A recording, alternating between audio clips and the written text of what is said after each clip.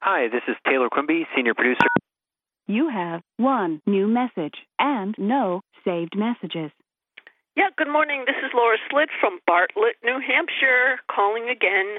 Just leaving a general message on my way home from from my little vegan cafe in Chicorowa. There are only 3 vegans that I've come to know well in my lifetime. First was my vegan bandmate, Chet, who I met working at a burrito joint.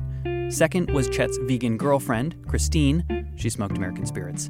And third is this woman, Laura Slitt. I heard Virginia Prescott interview Elaine Kostrova regarding the virtues of butter. Oh, my God. Laura is both impossible to avoid and easy to ignore.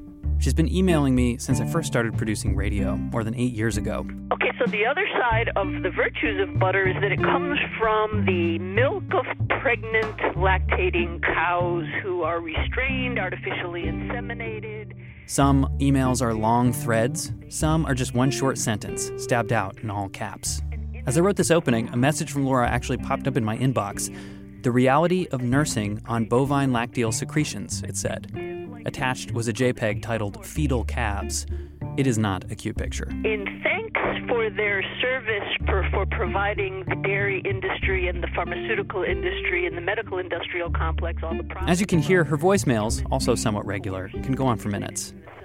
She'll get upset enough to swear on occasion, and even after all these years, the graphic descriptions can still catch me off guard. Their infant calves are sliced open out of their bodies and fall onto the slaughterhouse floor in a pool of their own mother's blood.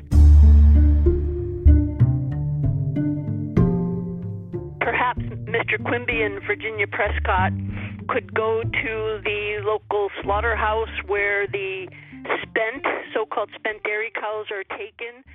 Mr. Quimby is me, by the way. Now, I said Laura is easy to ignore, and that's because for her, literally every issue can be traced back to the consumption of meat or dairy.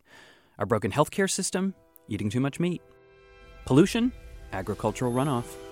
Mass shootings, it's because eating meat has desensitized us to violence. No matter what kind of reporting I'm doing, if it isn't about the animals, it's not good enough for Laura. Once again, living the lie, and that's what we're hearing from mainstream media. Thank you. End of recording. To play, press 1. To save, press 2. To discard, press 3.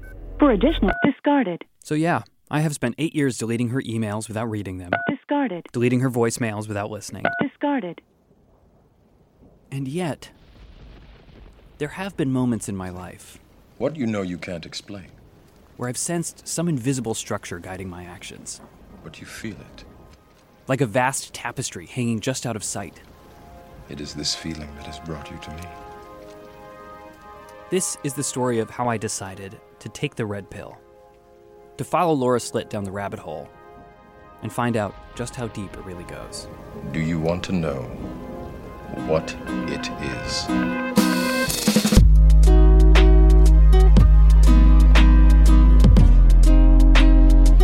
This is Outside In, a show about the natural world and how we use it. I'm Sam Evans-Brown. This week on the show, a deeply personal story. It's one that might make you feel a little defensive, might occasionally have you shouting at us while you listen. Certainly, that was the case for me. But it is Taylor's story, his saga. And we're just along for the ride. And heads up, there is one swear in this episode, as well as some descriptions of people killing animals to eat them.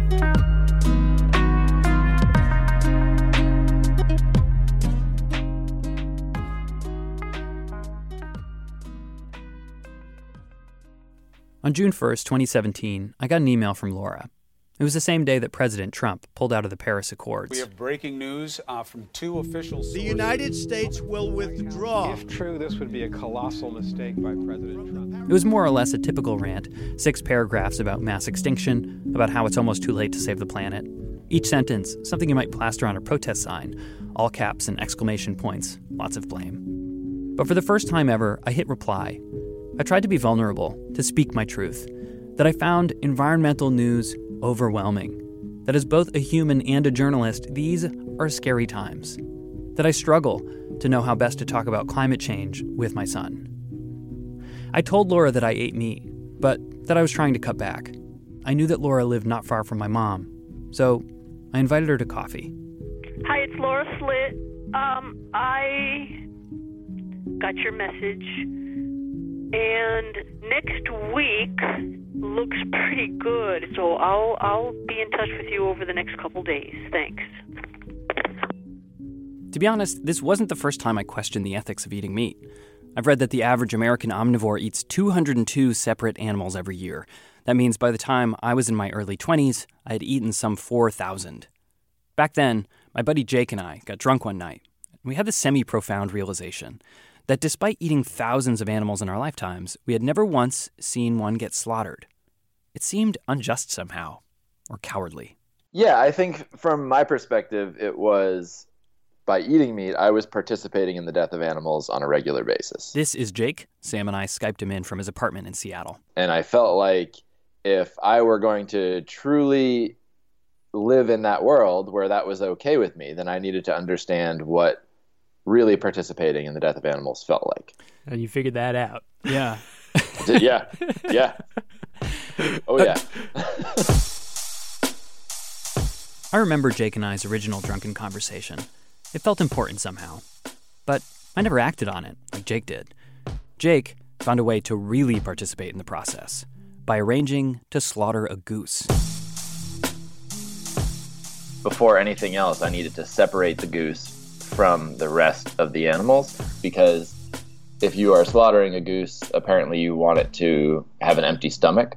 The other part of it was that I figured out that if I were going to slaughter this animal, I think that the most immediate way that I was going to do it was I was just going to use an axe.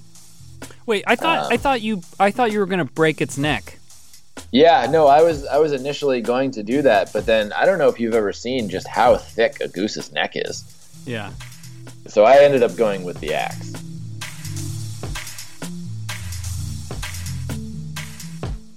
Okay, so you separate it out. Yeah. By the time I got back to the goose pen about 24 hours later, you could see the fear in this animal's eyes, which I had not expected. As soon as he opened the gate, the isolated goose bolted. Jake says he tried to catch it for a full 20 minutes to no avail. He was starting to feel panicky.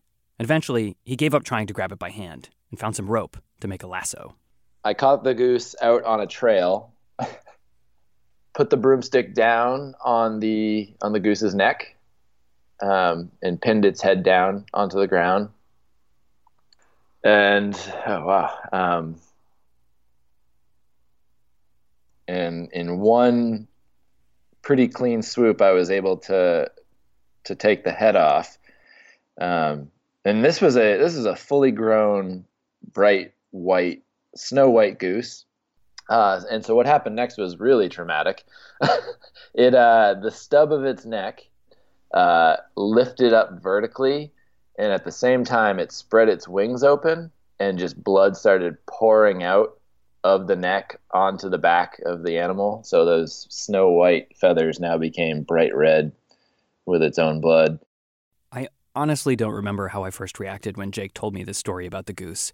But thinking back to it later, I was almost impressed. Proud of him even for bothering to take our stupid conversations so far. And as experiments go, it really did sort of settle the question. Why hadn't either of us slaughtered an animal? Because we didn't have to. It's so much easier to pick up a half pound of chicken tenders at Walmart than it is to lasso a goose and chop off its head. Monday, July 17th, 2017. Hey, Taylor, it's Laura Slitt. I'm off today, but I heard you were feeling under the weather. Sorry to hear that. I'm off also tomorrow until 5 o'clock.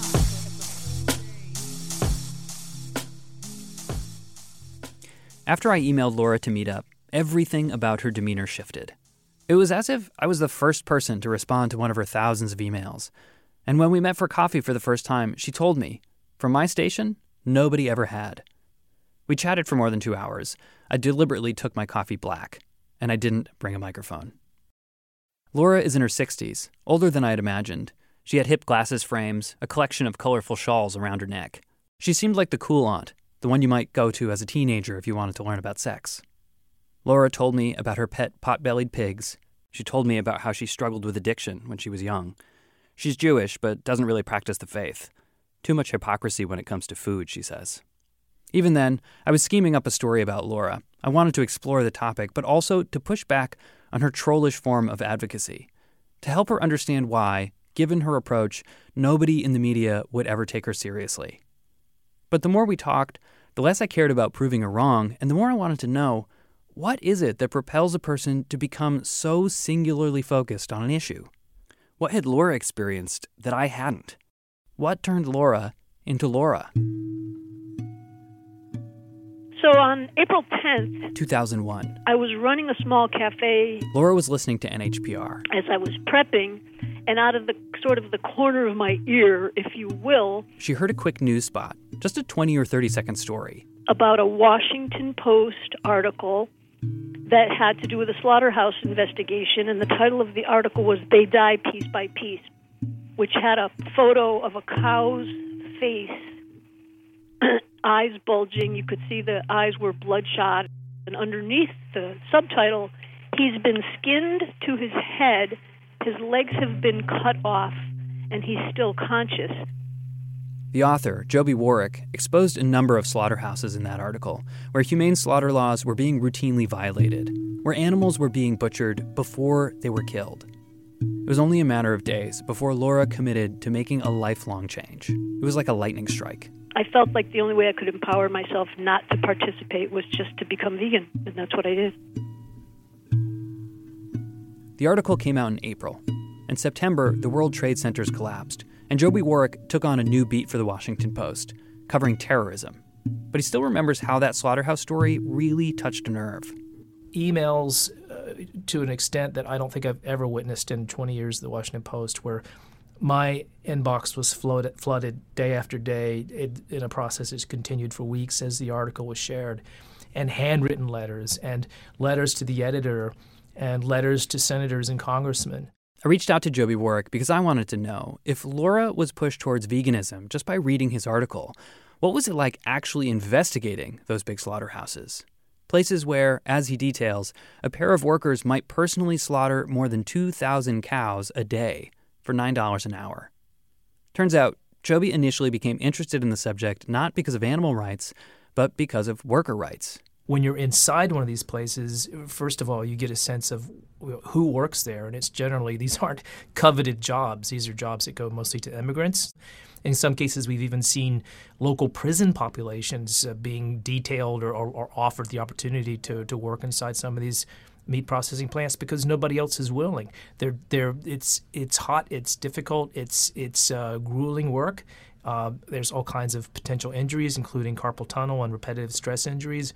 It's not a place that's very pretty to contemplate, and yet it's part of our lives in a strange way because we all partake in the products. Saved message. Sent by a public caller. Thursday, August 17th, 2017. Hey, Taylor. It's me, Laura, in Bartlett. I don't know. I'm just feeling a lot of stuff this morning, and I felt like I needed to talk to somebody who I know understands and somebody who's empowered to maybe do something. I'm just really frustrated that today at 5 o'clock, Governor Sununu, I'm going to try to go with my friend, is going to be speaking about tougher animal cruelty laws while at the same time, people are eating them, killing them, hauling them out of the... So I guess that's it. It's 7 o'clock in the morning. I wake up every single morning thinking about these things. I go to sleep thinking about these things. I get in trouble talking about these things. I know you get it. I know you understand. And I just felt like I needed to talk to you. So you take good care. I guess just thanks for being you. Okay, bye-bye. By the time I spoke with Joby, Laura and I were practically friends. She'd call me at work. We'd talk for 15 or 20 minutes. She emailed almost daily. I'd coach her on how to get through to reporters. She'd send me videos of caged dogs being prepped for China's annual dog meat festival. I even visited Laura at her house once and met her pigs. It was one of the few times that I actually brought along a microphone. Hello there. All right. And there's Cecil, the old man. He's 13. Oh. I've had him since he was like 6 weeks old. 13. Got plenty in him. Oh, yeah. What do you want? Well, he smells the fruit, so that means he's definitely spry enough to come by. Hi. That's Cecil, the Hi. old man. You didn't like that? Here. Come on, buddy. Come on, Whitey. Whitey. Smart. Anyway. I had always seen Laura as a quintessential vegan stereotype. Hers was a black and white, shame-based approach to changing hearts and minds, and it always left me feeling cornered. But Laura has a sweet side. She's caring, and not just towards animals. I told her, if you want to get reporters like me to listen, don't be afraid to share the good stuff too. Show them your sweet side. So in between slaughterhouse videos, Laura started sending me a completely different set of links. Articles about lab-grown meat, veggie-based TED Talks, and websites for prominent vegan thinkers. One of them was advocate and psychologist Dr. Melanie Joy. So the listeners are, probably veg curious at most, right? Most of them are not vegans. Yeah, it's hard to say. We've never done like a survey or anything. And vegan cookbook author / podcaster Colleen Patrick Goudreau. But I'd love to give you, Taylor, could I send you a copy of the 30-Day Vegan Challenge? You may. Because that's why are you laughing? And what the two of them told me is that the invisible structure I've been sensing all this time, that vast tapestry, it has a name: carnism. Carnism is the invisible ideology or belief system that conditions us to eat certain animals. It's essentially the opposite of veganism. A lot of people think that eating animals is normal, the default. What Dr. Joy is arguing is that the decision to eat animals is part of a belief system, a set of unspoken values about what is and isn't okay. When eating animals is not a necessity, which is true for many people, not all people, but many people in the world today, then it's a choice, and choices always stem from beliefs. But carnism, she says, has a consistency problem, because people like animals. On the other hand, we eat animals, often the same ones. Yeah, it is. Carnism is a wildly irrational system. In some countries, we eat pigs and cows and chickens, all manners of fish and crustacean, bison, ostriches, sheep, and rabbits. In other countries, we eat ducks, goats, alligators, horses, dogs, camels, cats. And that creates something called cognitive dissonance, an uneasy awareness that our actions are not lining up with our values. So how do we cope? When you're dealing with a cognitive dissonance, you can either change your behavior to align with your values, or you could change your beliefs, right? In other words, stop eating meat or do everything you can to justify it. One of the things that contributes to our cognitive dissonance, or to our being able to kind of deal with the cognitive dissonance, is the language that we use. We don't say, I'm eating animals. We say we're eating meat. Cow becomes beef, sheep becomes mutton. Pork chop is more palatable than pig chop. And speaking of pigs, they're smarter than dogs, as many vegans will frequently point out. But a dirty room is a pigsty, a sexist man is a chauvinist pig. More language that helps us choose bacon over belly rubs. We have to, it necessitates us considering them less worthy of our regard because we want to keep eating them. A good deal of this meat-centric language goes back centuries, with animal names of Germanic origin, but words for meat being French. Except in the case of factory farms, where industry euphemisms have a very American spin. They cut off their beaks. Well, we call it debeaking, but the industry calls it beak conditioning. They call them maternity pens. And of course, these are pens where the pigs literally cannot turn around. They cannot get up. They cannot stretch. Through all these methods and more, the paradoxical system of carnism reinforces itself, they say. An endless feedback loop that says eating meat is normal, natural, and necessary. The three ends of justification. And, not surprisingly, perhaps, these same arguments have been used to justify violent practices throughout human history, from male dominance to heterosexual supremacy. Do you believe in fate, Neil? No. Why not? Because I don't like the idea that I'm not in control of my life. I know exactly what you mean. This concept of carnism, it reminded me of the movie The Matrix. What Dr. Joy is saying is that we're all brainwashed by a sort of program, one that we can't even see at work, one designed to keep us eating meat without asking questions. And when I hear all this, part of me is like, yeah, wow, totally. But another part of me is like, wait. Because the whole carnism thing does feel like it's lumping a whole lot of stuff into one big bad meat pile. Factory farming, hunting, fishing, backyard chickens, roadkill, these do not all feel like the same thing to me. Maybe there is a system designed to convince us that eating meat is quote-unquote normal, but Come on, death is normal, right? The funny thing about carnism, actually it's not that funny, is that once I started reading up on it, I got stuck in that dumb loop, wondering if every defensive thought that I had was just the brainwashing talking. Anyway, that's the argument, the meat matrix. And reservations aside, the scale of this thing, for those who see it, is hard to comprehend. More farmed animals are slaughtered in 1 week than the total number of people killed in all wars throughout history. Once you become aware of this reality, it is very difficult not to become, somewhat traumatized by that. It is quite literally like having an awakening. You are no longer asleep. You no longer see, you see it for what it is. It kind of explains why Laura is so abrasive sometimes. She's just trying to shout as loud as she can all the time to shock us out of her collective coma. But Colleen and Dr. Joy, they have also seen The Matrix and have come to a very different conclusion. The idea that people do nothing at all because they think they have to do everything is so self-defeating. Whereas Laura's method of argumentation often wavers into territory that I am easily able to write off, this more nuanced approach left me feeling a little disarmed. So if they say something like, I could give up meat, but I couldn't give up cheese, I say, well, why don't you give up meat and just keep eating cheese? And they go, I never thought about that before. I never thought. The thing is, it's easy to argue with a vegan stereotype. Their outrage is so predictable, you can't help but want to poke holes in the argument. What about the Native Americans eating bison? What about our canine teeth? What if plants feel pain? What about honey? What if everybody went vegan? How would we all eat? I have made those arguments and more over the years. But if it's not all or nothing, if it's not black and white, what exactly have I been trying to prove? The biggest misconception about veganism for me is that people talk about it like it's an end in itself. Vegan is a means to an end. And you can calm down about thinking you have to change your whole worldview about, if you're ever on a desert island, all these scenarios that people paint. You just don't have to solve that on a day-to-day basis.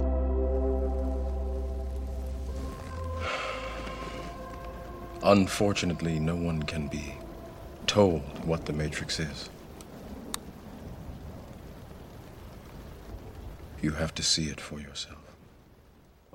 Sometime around then, I committed myself to looking at the world through Laura's eyes. I started by clicking on every link that she sent me.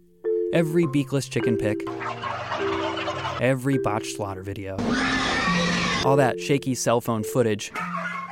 Terrified animals secretly recorded and smuggled out into the real world.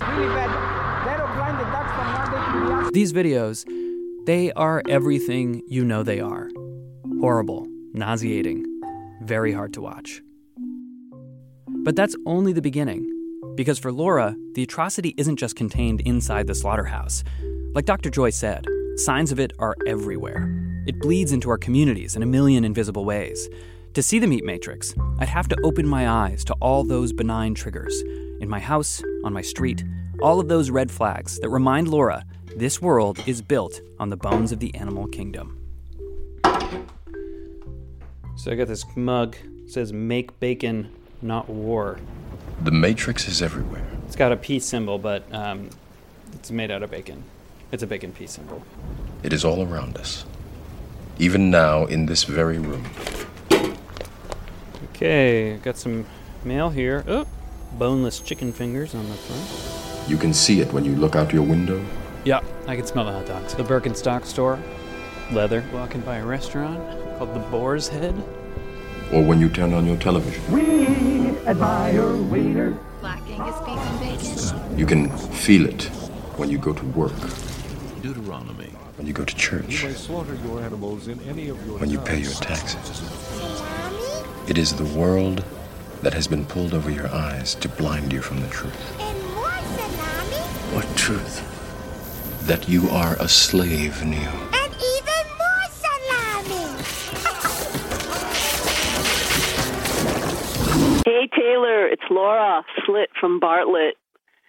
I just got back from a place called Woodstock Farm Sanctuary where they had their annual, what they call Thanksgiving. It would really be profoundly important and healing and honest and honest to discuss Thanksgiving from the perspective of the birds. These poor birds whose 46 million lives are taken for no reason at all other than we're conditioned to think it's okay because they've done nothing to deserve what we do to them. Anyway, thanks a million. I hope we can talk soon. Bye. All this effort, trying to see the meat matrix the way Laura does, it made me think back to my friend Jake, who after slaughtering that goose, had what a lot of people would think of as a pretty normal response. It really took me a few minutes of standing over this animal and really contemplating what I had done before I could pick it up. And I remember I grabbed it by its feet and I was carrying it back up the hill. And, you know, the goose was still warm. And I kept thinking like, wow, I'm the only reason this happened. If I didn't decide that I needed to end this animal's life, that goose would still be, you know, alive. But like so many others have done before, Jake prepped, cooked, and ate that goose. And today, he still eats meat. Well, you're still eating meat, right? Well, but that's the contradiction is it's like there are things that we do in this world that are harmful or hurtful or problematic that we're okay with. Even if I don't enjoy the act of death, maybe I'm still okay with buying a steak from the grocery store. Can they both exist at the same time? You know, I think they can. And I mean, they do in my world, which is not always easy to reconcile. Yeah. Jake's sentiment here, that he can feel bad for animals and eat them at the same time, it has got to be the most relatable sentence omnivores will hear in this story. After all, everybody comes up with their own rules. Maybe you eat beef, but draw the line at veal. Maybe you try and buy local meat, but don't fret about it when you're at a restaurant. Jake wrestled with his food choices literally, chasing down and killing a goose. But we all wrangle with our choices intellectually, rounding our ethical decisions up or down based on some individual set of calculations. We're all contradicting ourselves at some point or another. Vegans might be discouraged by our willingness to accept those contradictions, but it's also pushed them towards another line of argument, one that I must say I do find rather compelling. Animal agriculture is one of the leading causes of climate change. Somewhere in the neighborhood of 15% of all greenhouse gases can be directly traced to meat consumption. Some would say it's much higher, some would say a little bit lower, but 15% is a pretty well agreed upon number. Reducing that number will require a dramatic shift in cultural norms, because as long as we want cheap meat on the shelves, that 15%, it's going to go up. So absent some big systemic changes to reduce the emissions of agriculture, if we're just looking at personal choices, eating less meat is the low-hanging fruit. It'll have more impact than switching to a hybrid car, recycling bottles, or biking to work. We can ignore the animal welfare stuff, assuming we choose to stay in the matrix. But climate change won't be sequestered to the slaughterhouses. We won't be able to look away.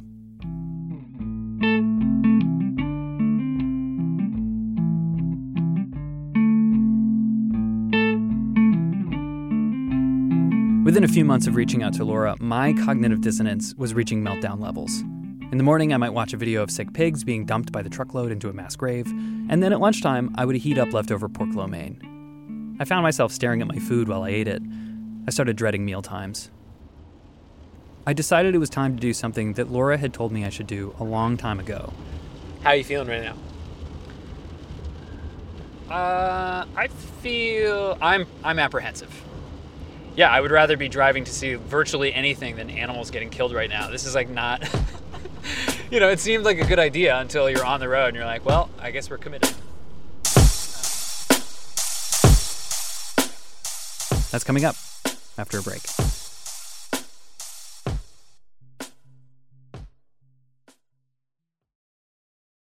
Last year, on a rainy weekday, Sam and I took a trip to a slaughterhouse just a few miles from the Vermont-New Hampshire border. I'd called the owner and asked if I could come see the place. And because it's a small slaughterhouse, the sort of place that butchers local farmers market livestock, he said yes. There wasn't much of an agenda on my part. I wanted to know if watching an animal get slaughtered would jumpstart my moral engine, turn some switch inside me that would make vegetarianism the only obvious choice. Wait, are you on Laura's side? You're I wouldn't say you're on Laura's side. No, but I would say that I'm more on Laura's side than most people are, but I'm not on Laura's side. I feel like I'm on no one's side. I hate everything. On the one hand, I've always been a little jealous of people like Laura. She's incredibly high-strung, yes, but her righteousness is so unconflicted. I envy her certainty. On the other hand, I fear becoming like her. I'm already prone to long lectures, as you can hear. I don't want to become a better person if it comes at the cost of being a more annoying one. Oh, see, here we go. This looks like it's going to be in here. And it's like, oh, there it is, PT Farm.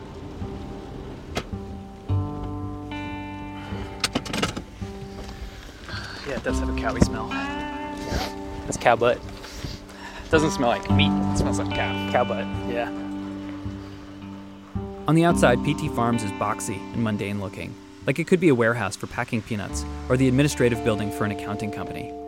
Inside, there's a small store, a carpeted office with a town clerk sort of vibe, nothing fancy.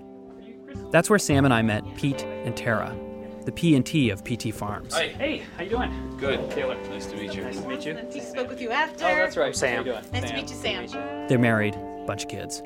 Pete is a burly guy, big beard, looks like he could probably step in and do any job in the place. Cool, man. Get a lot of visitors? Yeah, we got a few. People wielding microphones a lot? No. Okay. Just check it. I should say, I was pretty shocked that he said yes to us coming. Slaughterhouses are notorious for keeping the press out. After all, even the cleanest, smallest, most humane slaughter isn't going to look pretty on camera. And as the saying goes, people don't like to see how the sausage gets made. But PT Farms makes a point of being transparent. Their tagline is know where your meat comes from. Yeah, man. You guys want to Let's do it. Look in the windows? Do you mind if I record, Pete? No, it'll be a challenge. What do you mean by that? It's loud on the other side. Although we're only killing pigs, so we don't go through as much air. Just outside the office, Pete pushed open a door to reveal a huge, mostly empty warehouse. There were batting cages off to one side for when Pete and Tara's kids come to hang out. And in the center, almost like a separate building inside the building, is the facility where the processing happens. Everybody's just coming back after lunch. We stepped up to one of the huge windows that looked inside. And immediately, things got weird. So what are we looking at here?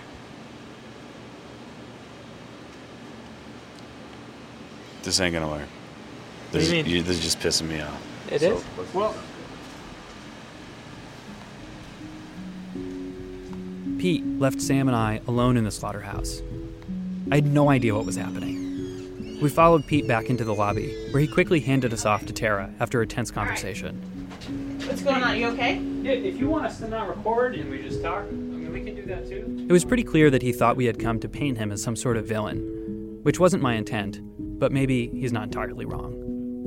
Anyway, Tara was a lot more forthcoming about what it's like to actually be in the business of providing American meat. I have to be honest in saying, when Pete and I first started out on this venture, I preferred to say we were just farmers. I might even leave this piece out, because I don't want the, You do that? Why? You kill animals for a living? Yeah, I know that sounds absolutely horrendous when you say it like that. But no, I'm putting food on your table. We are what we are. I'm kind of gotten over that now. Yeah, my husband and I run a slaughterhouse. Do you want to know something about it? Tara also told us that some years back, PT Farms had had a hit of E. coli from some of their beef. They'd had to briefly shut down operations. It was costly and stressful and scary. And the coverage had a whiff of elitism, as though the same folks that were espousing the virtues of eating local couldn't face its realities.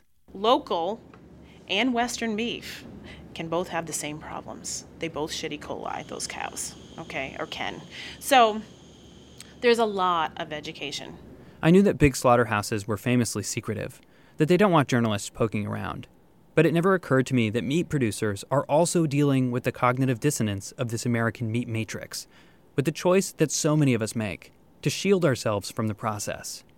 What's strange is that so many folks, myself included, have eaten meat for years, and yet still manage to pass judgment on the people who get it to the grocery store, as though we weren't half of a very important equation: supply and demand.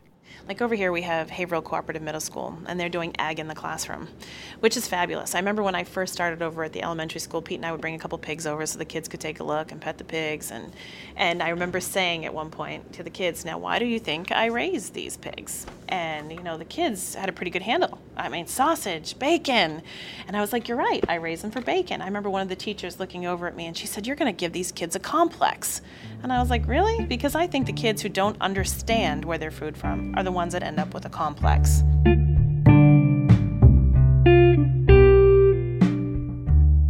Laura, or Dr. Joy, they would probably call this indoctrination. This is how carnism asserts itself, by teaching children that it's okay to kill pigs.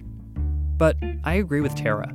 People who grow up on farms, people who see their parents cull a chicken or slaughter a goat, I think these folks are less likely to feel conflicted as adults because they've been given an actual choice.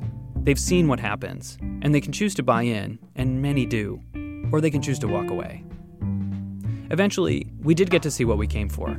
We stood outside the giant window, and Tara pointed out the room where the cuts get butchered, and then we moved to another window, where a number of slaughtered pigs were hanging from heavy chains on the ceiling.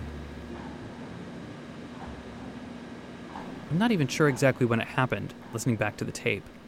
I remember watching, monitoring my own reaction, waiting for my stomach to turn or my throat to close up. Instead, I felt remarkably calm. Turns out I'd seen it all before, on TV, on the internet. It didn't look any different than I expected. Violent, yes, but also robotic, dispassionate. We stood there for a few minutes, saw one pig get shocked with a prod, and then hung up before having its throat slit. A worker was prepping another pig by the time we left. I think Laura wanted me to visit a slaughterhouse because she assumed I would be equally outraged. But I don't think my trip had the intended effect at all. Was it unsettling? Yeah. Was it life-changing? No. If I had any doubts leaving PT Farms, it was because I had visited a small slaughterhouse, as though it were representative of the norm. It's not.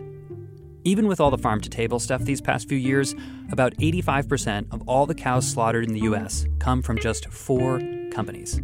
That's 4 companies slaughtering 33 million cows per year. I could handle 1 pig. I'm not sure how it would feel if it was scaled up. There's a part of me that can look at that and say, wow, I'm glad we're not doing it like that. Or that's, those factory farms. But there's a flip side of me that also says, geez, they've got it figured out.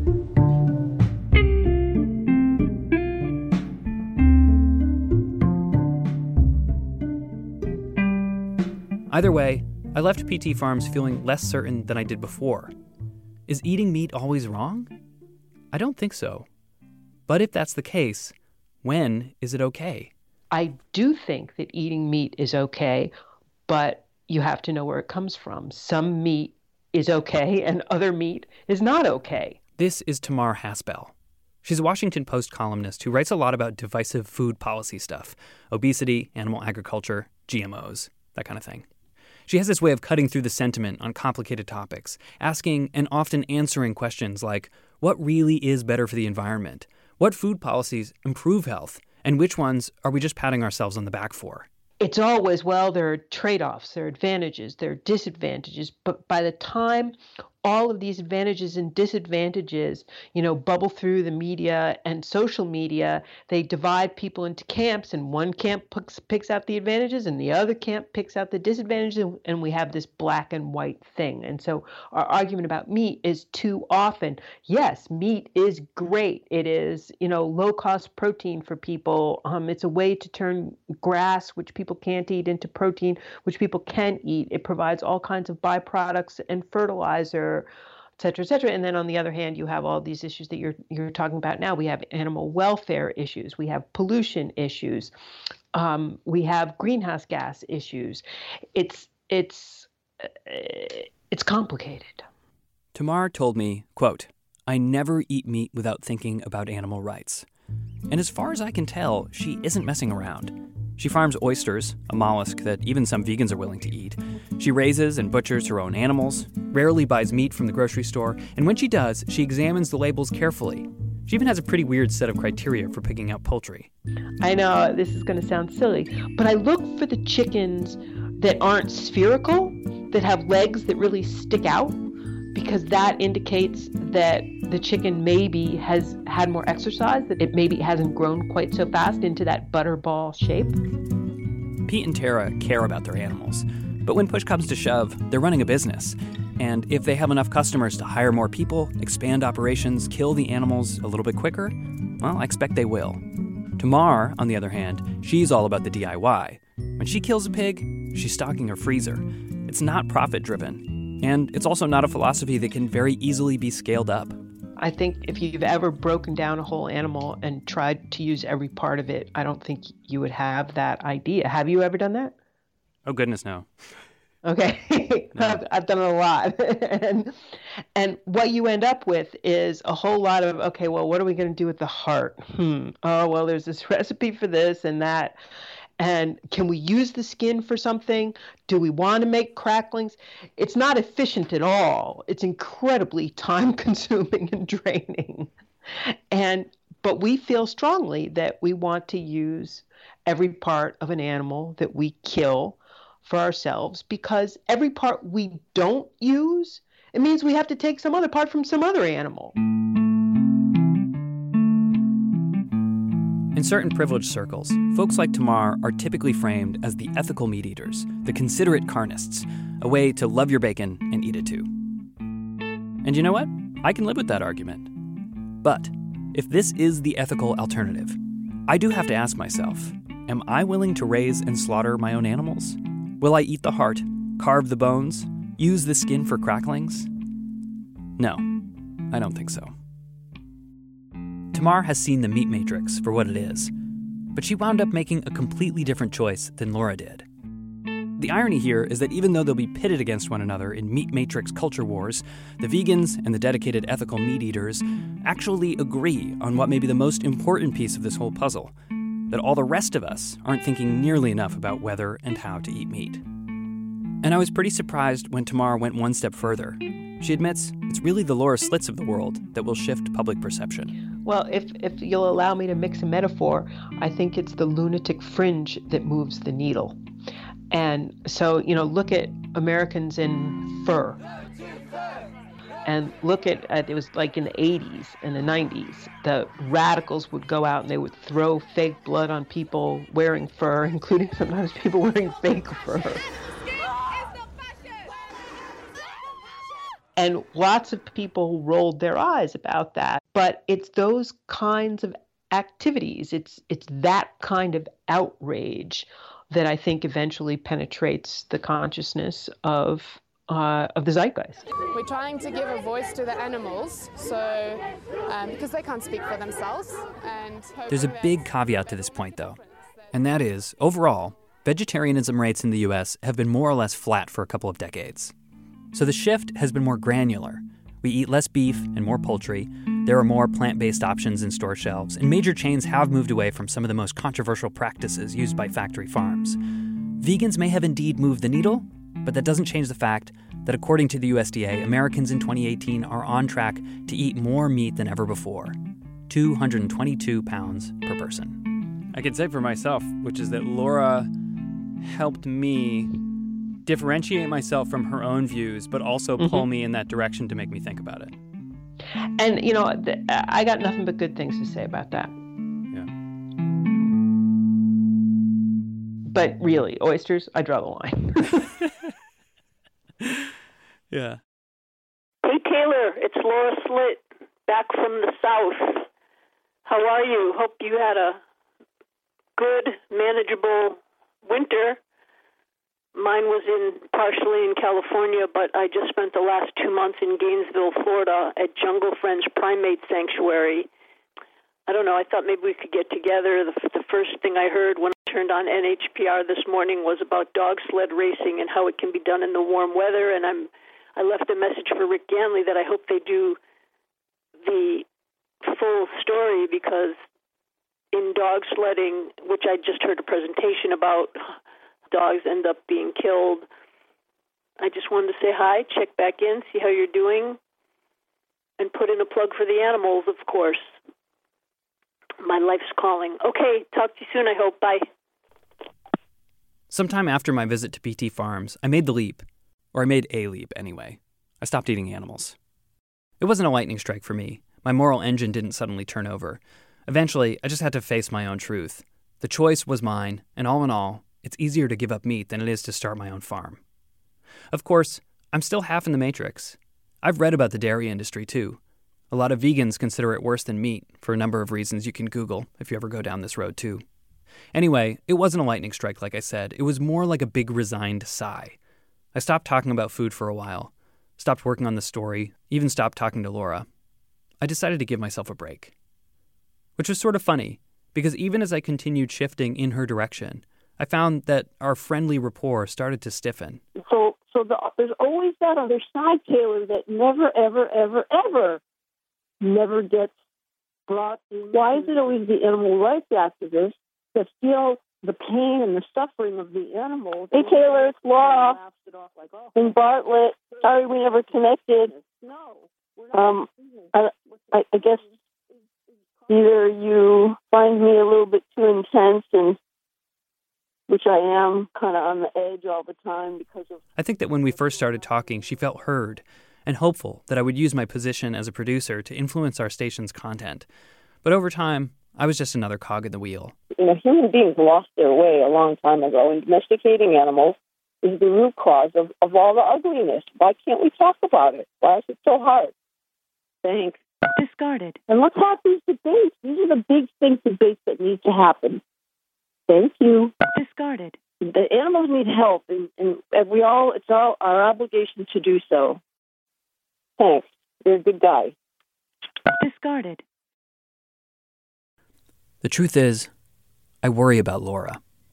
The horror, the outrage, they can be powerful motivators, but too much is not healthy. It turns you away from the world that you're trying to change, and I think you need to be able to see the matrix if you want to influence the people inside of it. And Laura, I want you to know, I am on your side. It might not always seem like it, but I am. Hey, dear Taylor, it's Laura Slitt in Bartlett. I lost Cecil, the black potbelly pig, the elder potbelly pig, to a really gruesome bear attack. I've had bears living around here and in and out of this corral since I moved here in 1996. It's never, ever, ever been a problem. So I just felt like I wanted to tell you, and thank you for being who you are. End of recording. To play, press 1. To save, press 2. Saved.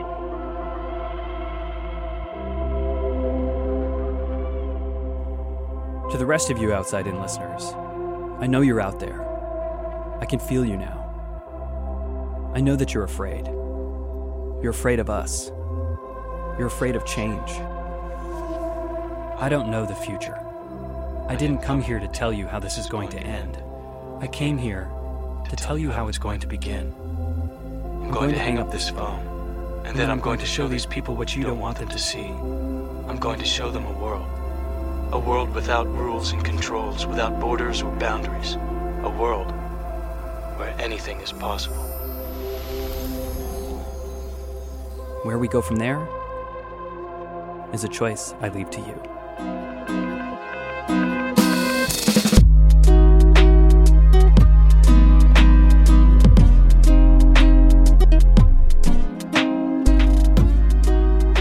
Outside In was produced this week by Taylor Quimby, with help from Hannah McCarthy, Justine Paradise, Jimmy Gutierrez, and me, Sam Evans-Brown. Erica Janik is our executive producer. Maureen McMurray is the director of There Is No Spoon. Special thanks to Christine and Chet, who are both wonderful and complex human beings. Apologies for exploiting you for the introduction of this story. There are lots of ways to get in touch with us to let us know how you feel about what you've just heard. We're on Twitter. I'm at SamEBNHPR. We are at Outside In Radio. Taylor's at Taylor Quimby 1? Yeah, I didn't get it without the number. Also, we do put out a bi-weekly newsletter. It is short, entertaining, full of links of interesting things to read. You can subscribe at our website, outsideinradio.org. Music in this episode from Blue Dot Sessions, Poddington Bear, Mon Plaisir, Tyler Gibbons, Nocturnum, and Ikimashu Aoi. Our theme music is by Breakmaster Cylinder. Outside In is a production of New Hampshire Public Radio.